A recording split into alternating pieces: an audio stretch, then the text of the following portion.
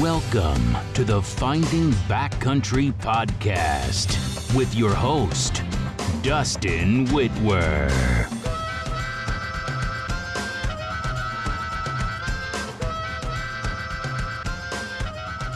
I am Dustin Whitwer, and this is the Finding Backcountry Podcast. Follow along on my journey of learning from the best backcountry hunters each week as we explore valuable information I use to find success in the backcountry. Let's get to the show. All right, guys, welcome back to finally another episode of the Finding Backcountry Podcast. Thanks for tuning back in.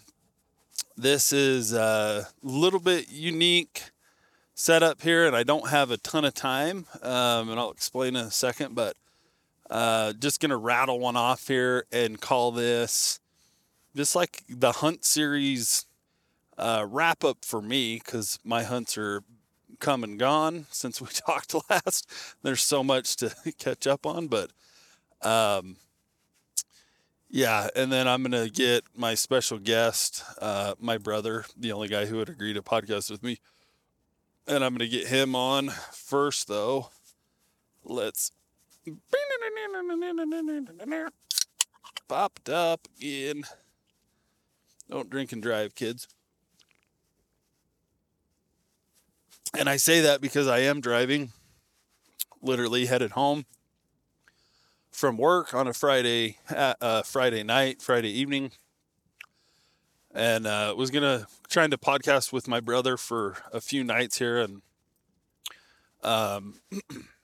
just, life. And I'm old and I go to bed early, and he's a firefighter and he's gone guiding hunts, and so just craziness. But hey, I've got 45-minute window here on my drive home, and he's at work, so that can either be he's available all night or he gets called 2 minutes into the phone call. But so I'm driving, hunt series wrap up. Let's give Jason a call here and see if he wants to play. Yellow. You're on the Finding Backcountry Podcast. Thanks for calling in. What's your question today, sir? Where are we going to hunt next year? Where are we next year? Yep, I'm already there. Oh man, I'm gonna get smoked here. So I'm like literally driving home. I have. This is not your concern, but I have no tail lights. Both my tail lights went out, and so it's hopefully Wyoming. You'd think that, but when there's one car on 50 miles of highway, it's pretty noticeable when the taillights are out.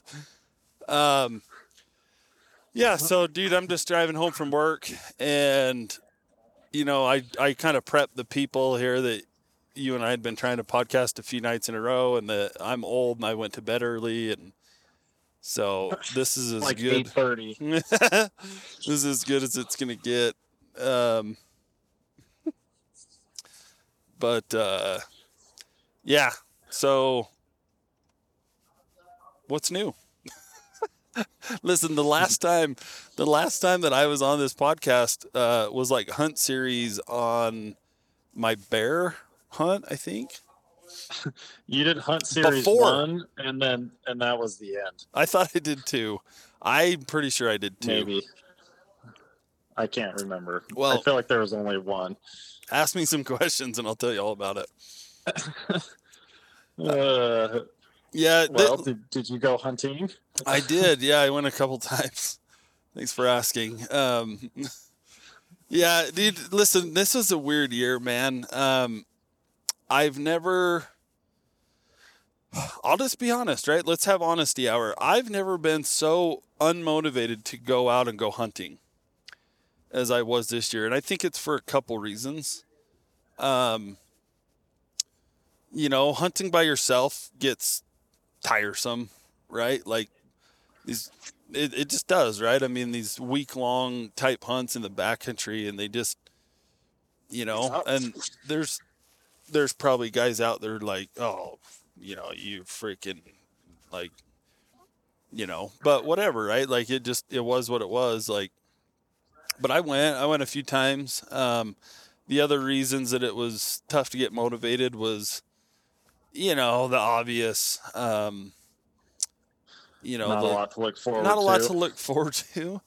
Now that's a bad attitude, and I'll give, Robbie and Travis Hobbs were podcasting today. I was listening to one of their episodes, and, Travis had a good little rant at the end, talking about just your attitude when you're hunting, and this is something that you've always done, probably better than me in general.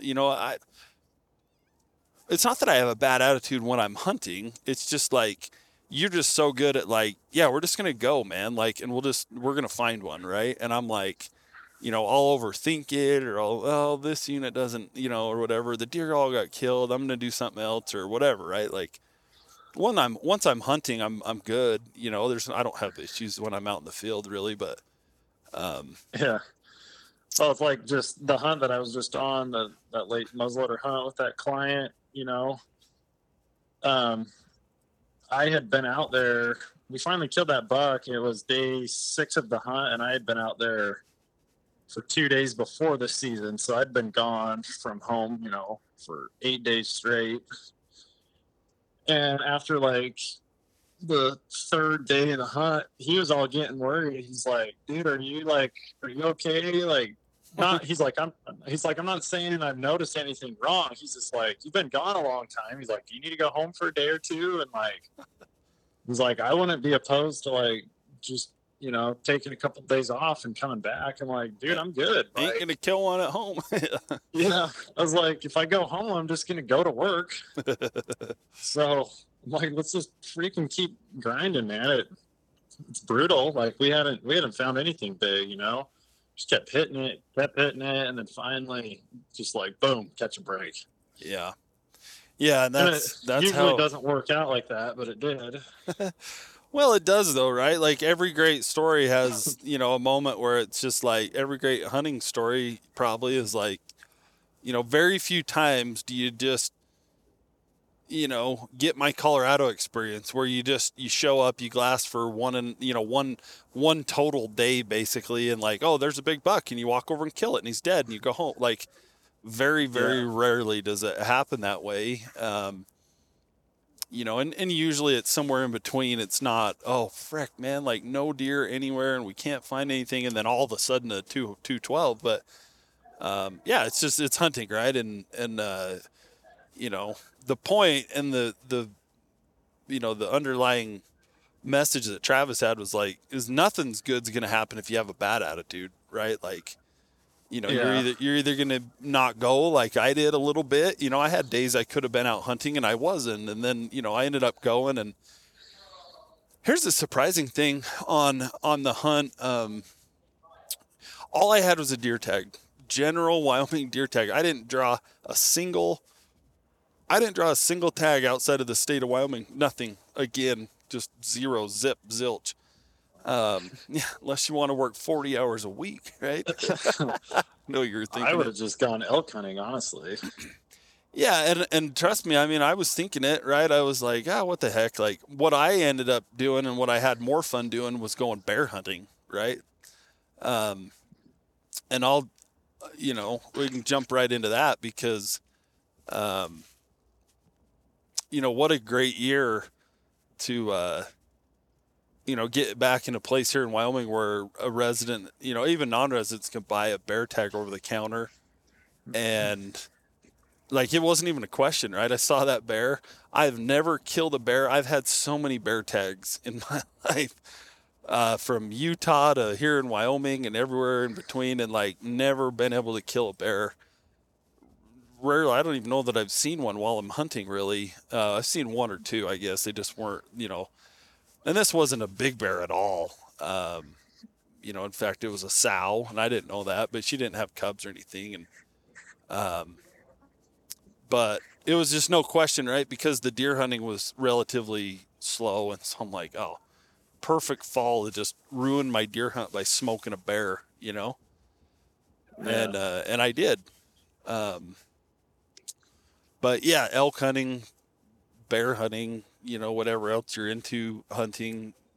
So I'm still kind of back there hunting, but I'm like, frick, like here's the thing, man. Like the specific basin, couple drainages, basins, or whatever you want to call them that we were looking into.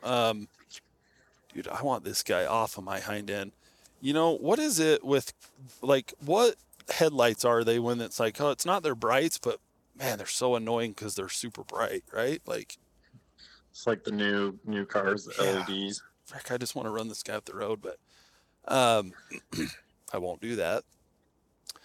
Yeah, listen, we got into this spot that I've been in a few years now, and when I was scouting in the summer, I saw not only does with fawns, but does with double fawns, with twins, more than one, which is super against the grain for the way everyone's been talking in Wyoming, right? And then, and I might lose you for 2 seconds, Jason, but the recording will still keep going. I'm going over a bad spot here, but then we saw a lot of relatively mature deer, and I should define that, right? Mature, like, they weren't shooters, but they were, not 2 points. Does that make sense? Like, yeah. We actually, I mean, a handful, like, and they were close. Like, they were in that 160 to pushing 170, a few of them, right? One deer in particular that I scouted that I was really excited about and went because I was like, man, if he, looking at his frame and stuff, like, you just never know, right?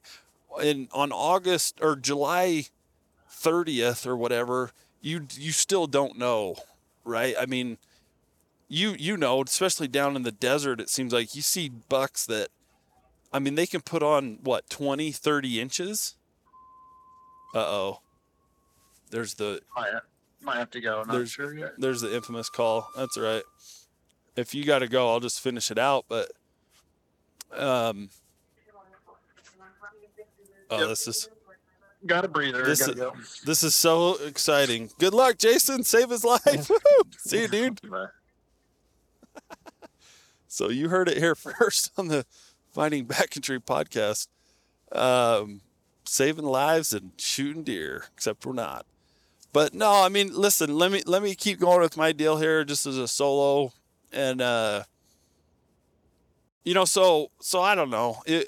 I was super glad that I went, and I was getting more optimistic as I was out there, because it was like, oh, there's a buck, that's a deer that's not, 2.5 years old. There's another buck that's not 2.5 years old. And so, there was something to be hopeful for, not something that I was looking to put my tag on, or the guys that I was with, a couple of them. And I said, it's funny, I started by saying I was going solo, and I did, but I just total coincidence ran into, like, I won't say who, just for their security and, whatever, right? Just to keep, but some legends, right? Like, I ran into a couple guys that are just, like, better hunters than me for sure, and get after it. And, that's that's one reason I know I'm not crazy, because when you show up, it's happened to me before when I show up in spots where guys who are actual killers show up. I'm doing something right. I'm just not executing or whatever. But no, listen, we saw a handful of bucks, just none that were tipping that, that next level. Like, there's a mature buck that, frankly, a lot of guys probably would be ecstatic, and it would be a great hunt for them. And, but 168-inch deer, whatever, I've shot a few of those, right? And I don't need another one like we've talked on here. So they got the walk, but that's good, right? Because, there's a handful of bucks that, something to look forward to next year. But yeah, it was a really good year to, just get outside the box a little bit, shoot a bear.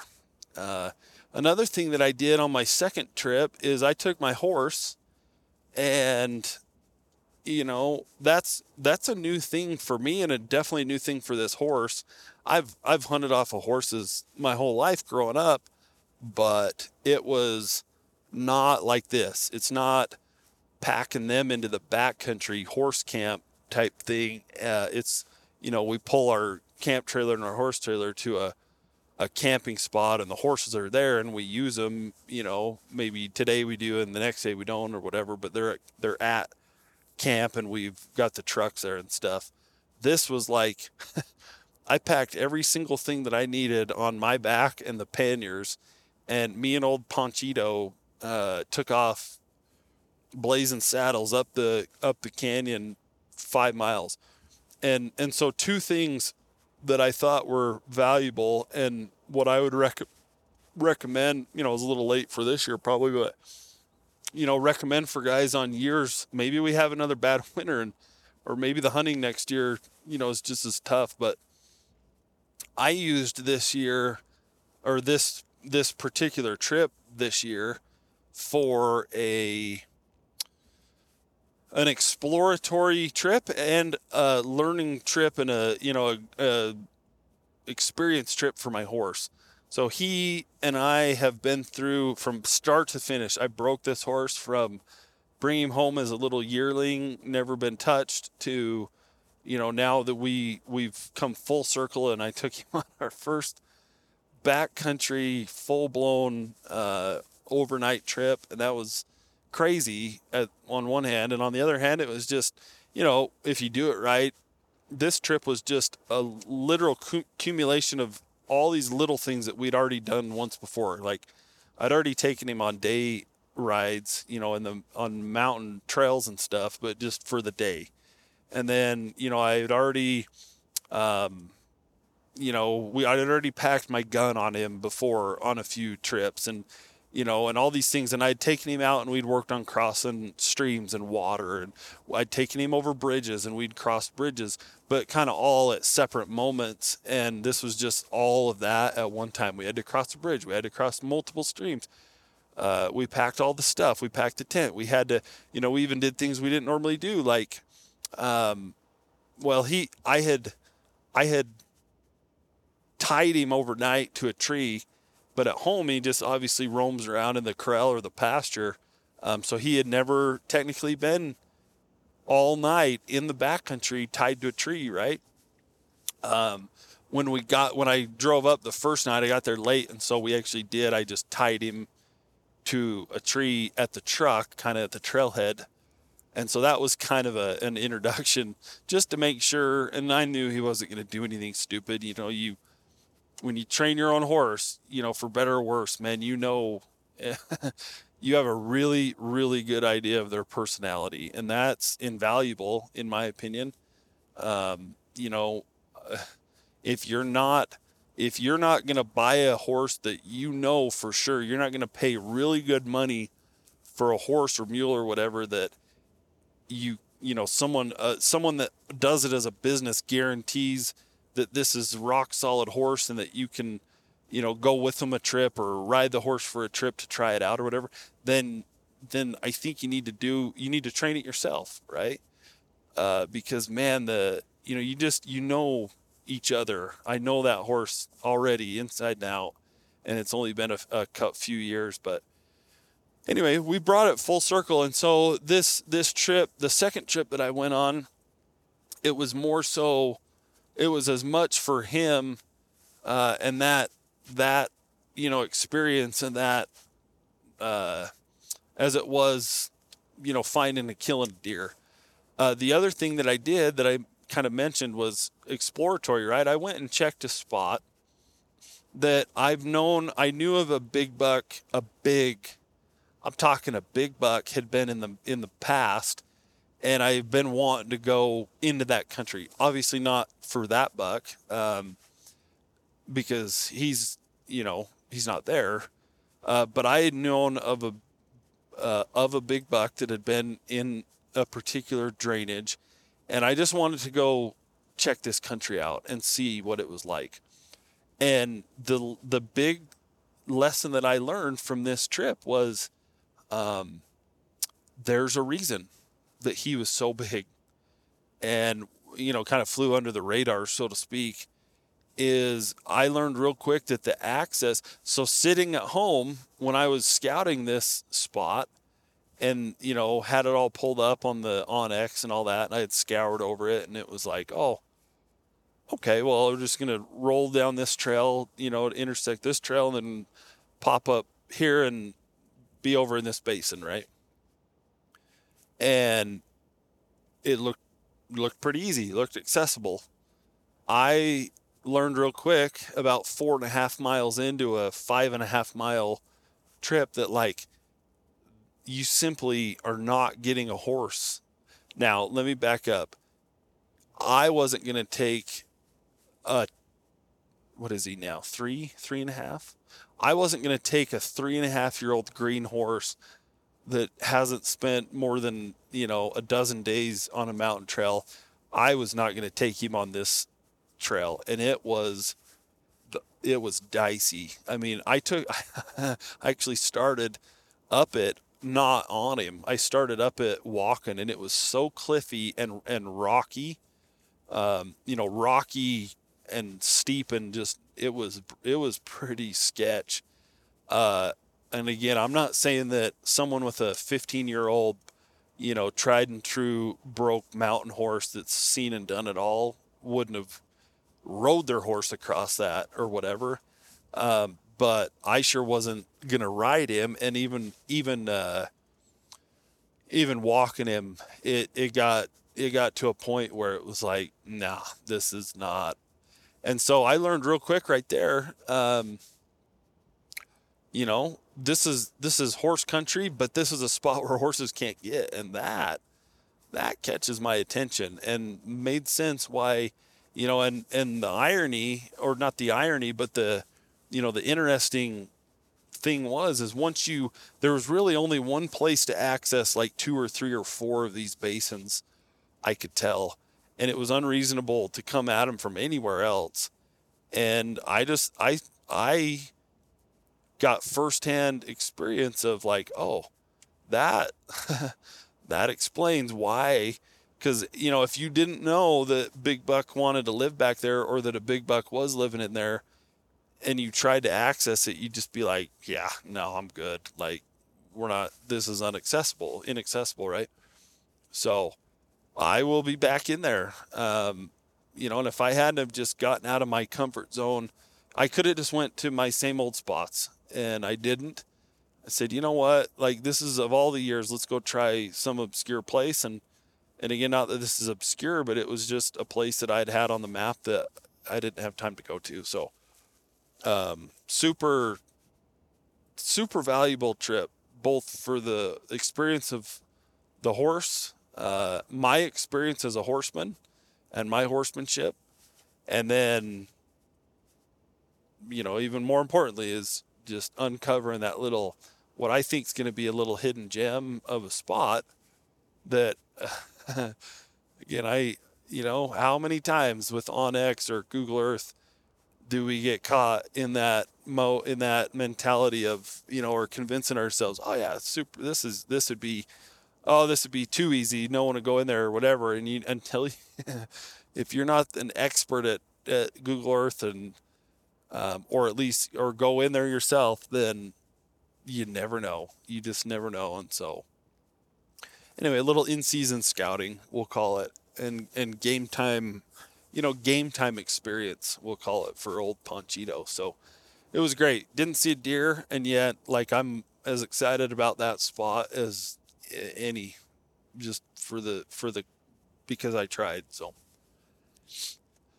what else? Yeah, I didn't get into the story of shooting my bear. So up hunting, had ran into the 2 guys that I mentioned, and they were going one way and I was going the other.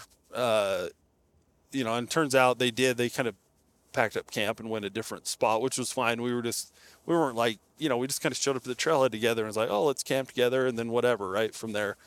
And so it worked out perfect. But I just got off by myself that morning and got over and honestly was just relaxing. I was taking it in. It was midday. Kind of still hunted around around the basin and was planning to be able to poke my head up over the backside into another basin that evening. And so I was just taking it all in. Something we don't always do enough of, right? Where you just sit back and enjoy the mountain. And that's what I was doing. And all of a sudden, right, I wasn't taking a nap per se, and that's definitely a way to enjoy the mountain too.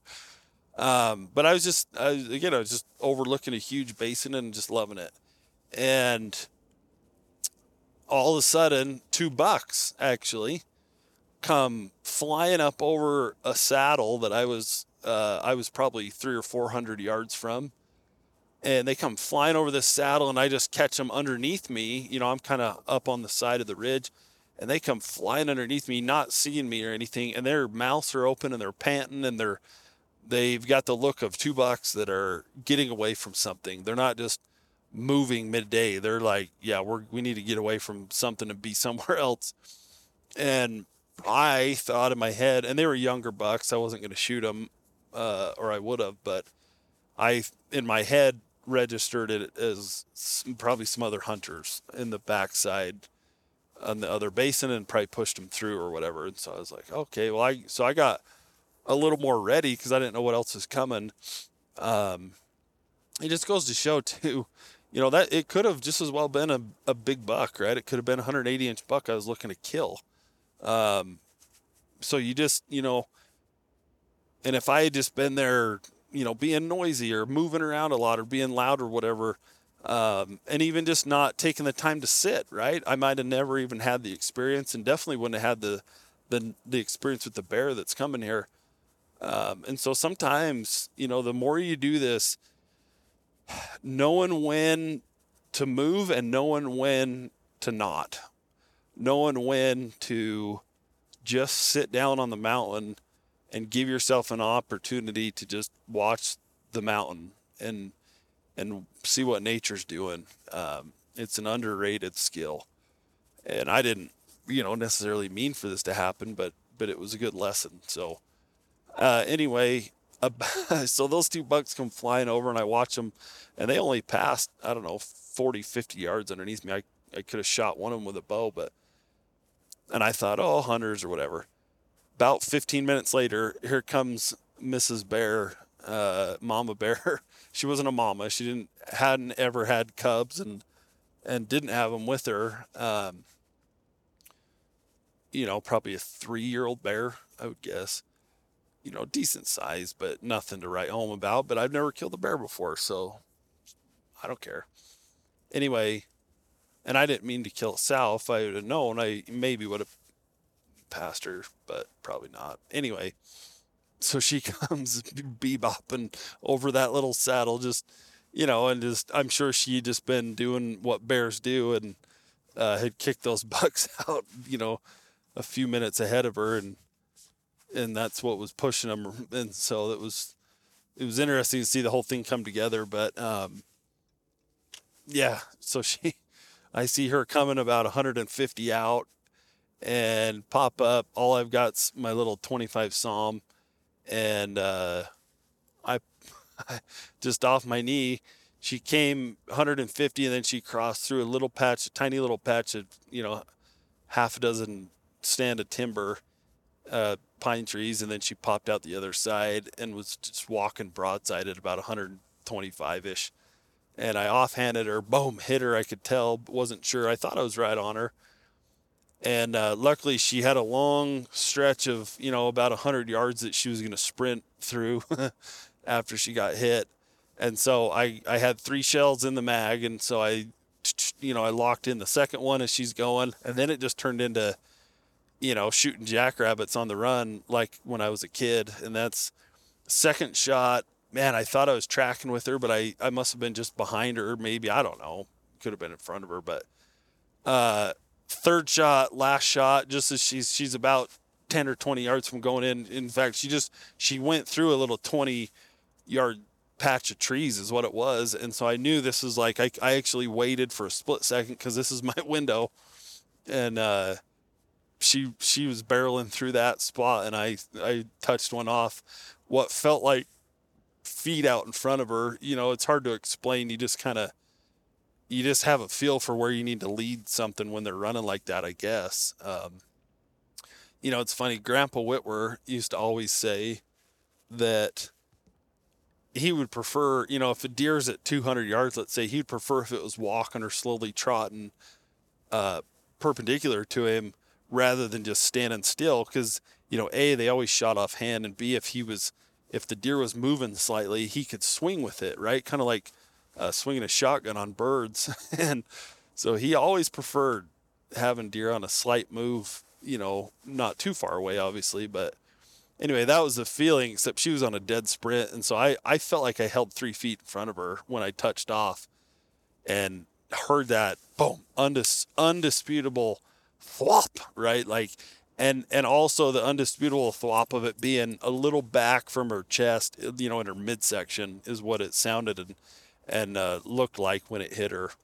And, you know, sure enough, gave her the time that I thought she needed with having 2 bullets in her, but it was done. I'm sure it was done on a death sprint because when I got up there, the first shot had actually hit her a little up in the throat, right? And I'm just offhand real quick, but like hit her just under the chest, or, you know, upper chest, lower throat, and just like, I mean, completely sliced it open, almost like you had gone up and slit it, but it was more like a circular, you know, opening. And I'm sure that did it. But then that second one in her, you know, about mid body, she was dead on her feet.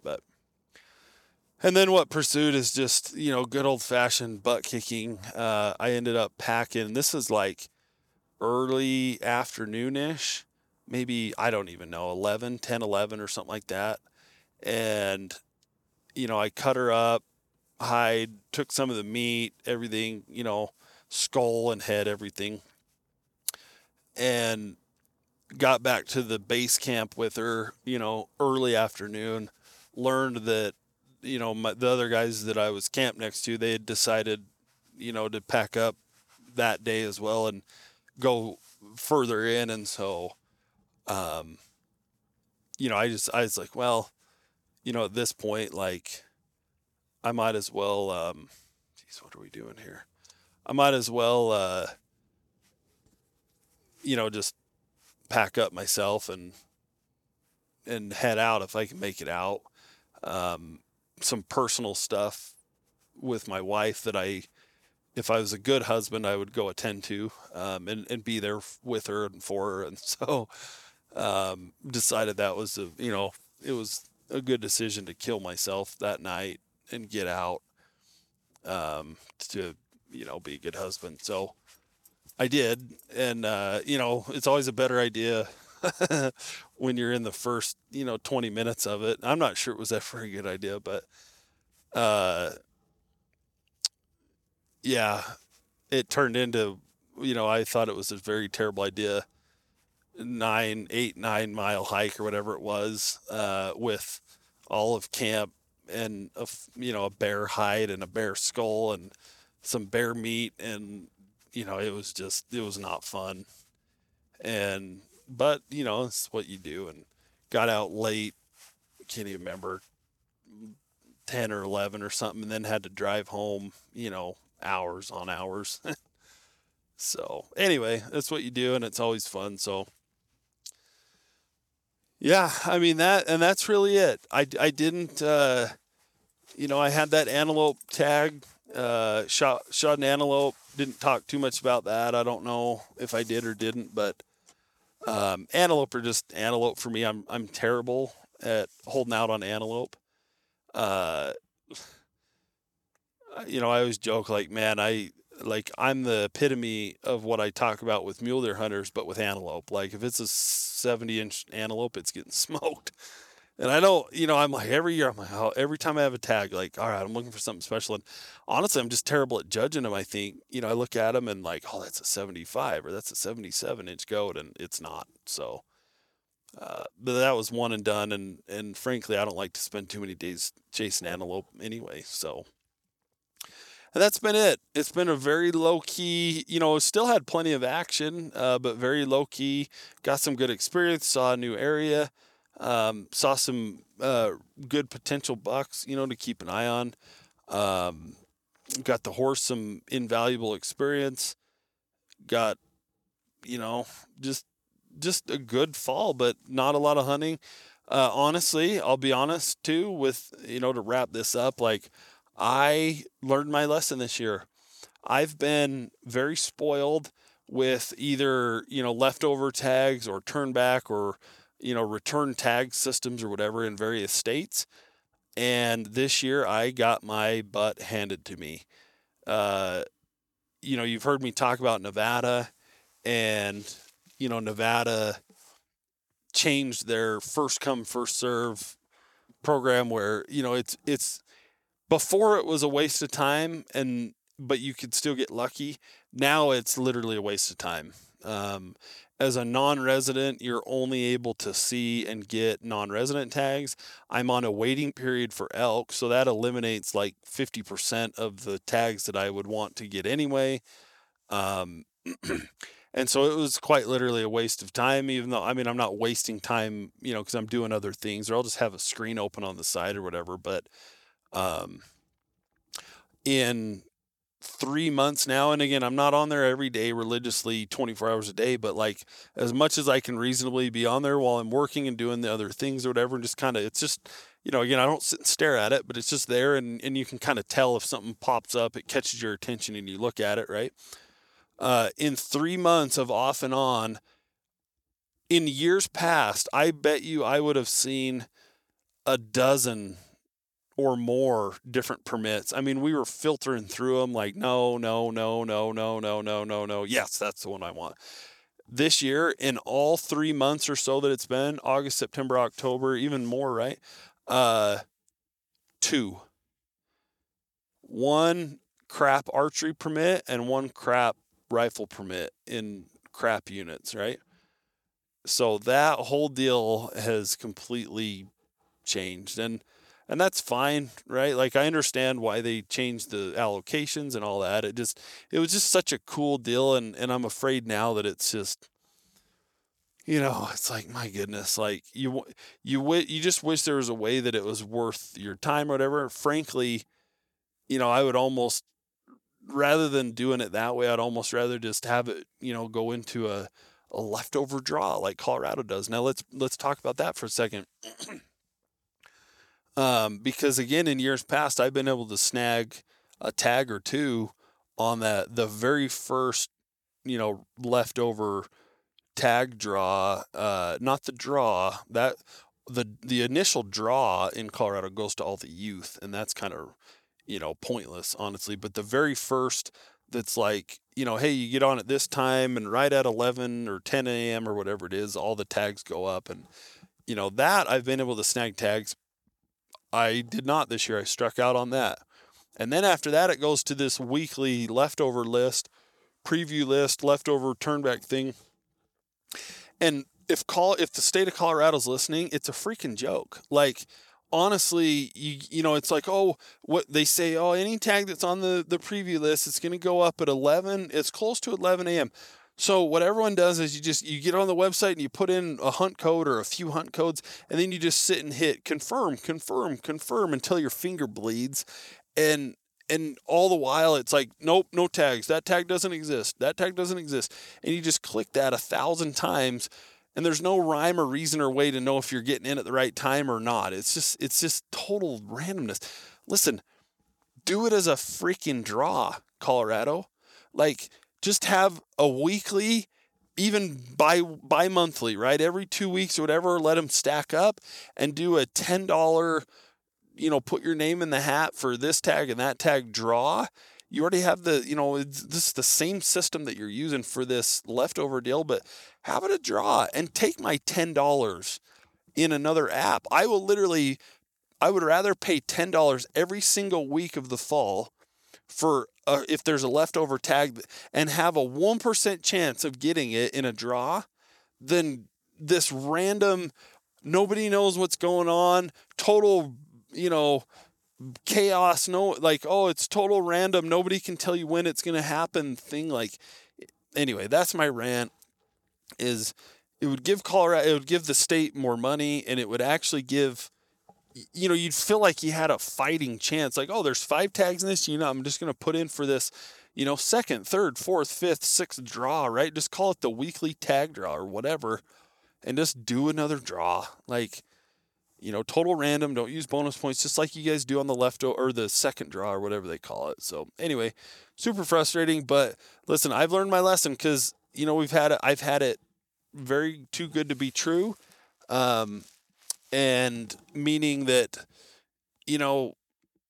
I've been able to just snag tags and keep bonus points and stuff. And those days it's just probably coming to an end. Right. So anyway, I've got some points there. I'm going to burn them this next year if it's all possible. And I'm just going to make sure I secure tags. That's the world we live in. So that is the hunt series wrap up for the year. I'm sure we'll be on. We still got to get the story of Jason guided that huge buck they killed in Utah and a couple good elk. And then he's got a late season elk tag. So maybe we'll do like a part 2 wrap up and get Jason back on. But for now, I got to go. I got date night with the wife, and I'm trying to get husband of the year this year so that next year when I go hunt, when I actually draw some tags, I have some equity to lean on. So anyway, thanks for listening. We'll get a little more in depth. I've got a podcast coming up with that I did with the guys at Epic on the Muleys Matter movement.